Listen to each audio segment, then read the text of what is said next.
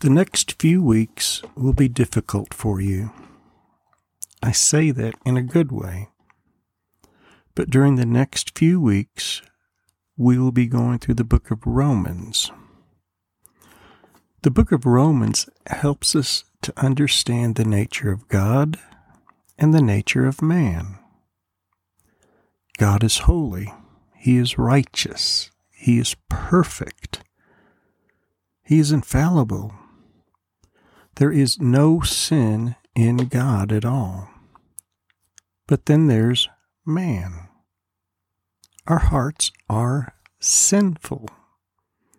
It's within our soul, in our mind, and our spirit to do evil. The greatest evil being denying who God is. In Romans, it helps us to understand the nature of man. Our nature is to serve ourselves and to serve our own desires. What's going to happen during the next few weeks is that you will become consecrated to serve God. In order to do that, you need to understand whom God is and how He works within you. As we go through the first scripture today, what you're going to see, to be quite frank with you, is going to be ugly. What's going to happen is that you're going to realize the depravity of your mind and soul. And in understanding the depravity of your soul and the depth of sin in your life, it will help you to understand the grace of God. That in the midst of sin, our sin, God reveals Himself to you. He not only reveals His perfection and His holiness, but He reveals His desire to abide within you and to show you life, to show you forgiveness, to show you redemption from this world. So please keep this in mind, that as we read this scripture, it applies directly to you. This is from Romans chapter 1, starting with verse 18. For the wrath of God is revealed from heaven. First of all, we see the wrath of God. We like to think of God as being kind and loving, which He is. But since He is holy and righteous, He must conquer evil. So you will learn about wrath today. For the wrath of God is revealed from heaven against all ungodliness and unrighteousness of men who suppress the truth in unrighteousness. Because that which is known about God is evident within them, for God made it evident to them. Keep this in mind, that even for an unbeliever, it's evident within them. For since the creation of the world, His invisible attributes, His eternal power and divine nature have been clearly seen, being understood through what has been made, so that they are without excuse. Now, before I read this next verse, you need to understand that even unbelievers have the knowledge of God within them, and they can actually know God, but they deny Him and His power. So listen to this carefully. For even though they knew God, they did not honor Him as God or give thanks, but they became futile in their speculations, and their foolish heart was darkened.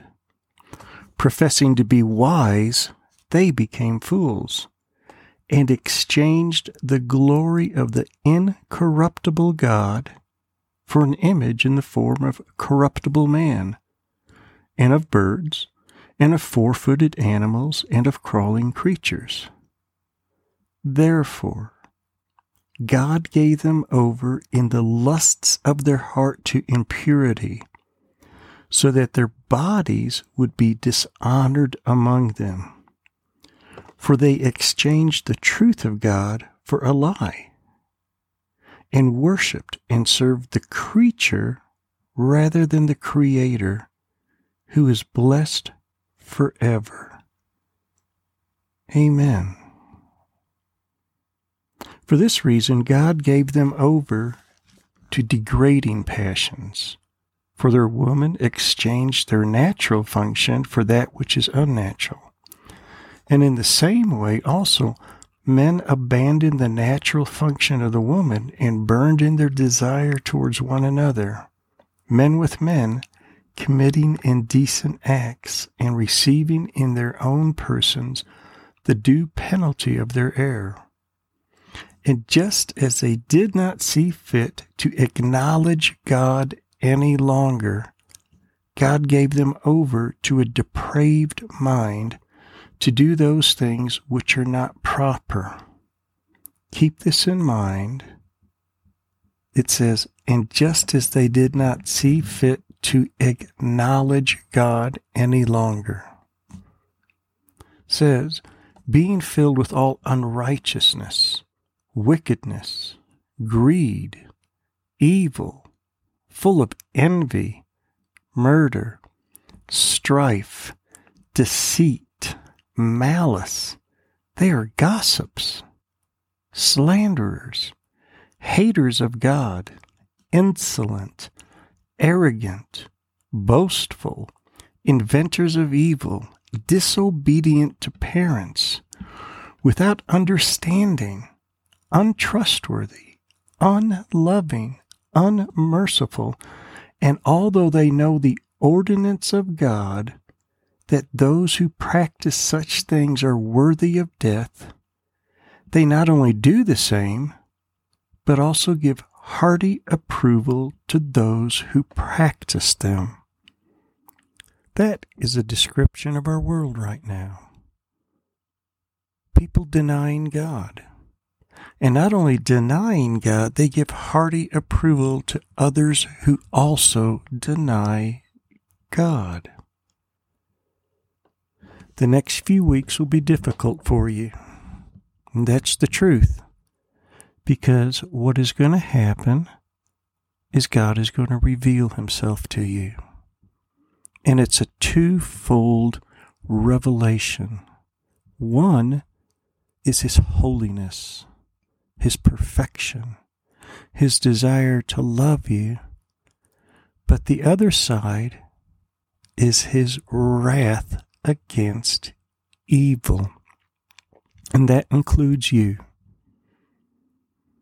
What will happen to you during the next few weeks is that you will become aware of your sin.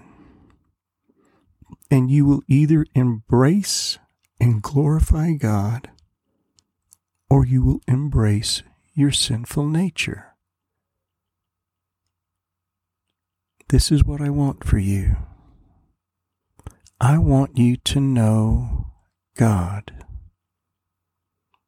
As we go through the book of Romans, you will learn about the holiness and love of God and how he seeks you out and has loving kindness planned for you. But you will also learn about your nature.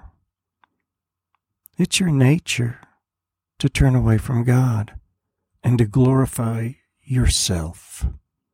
And that's what Satan did.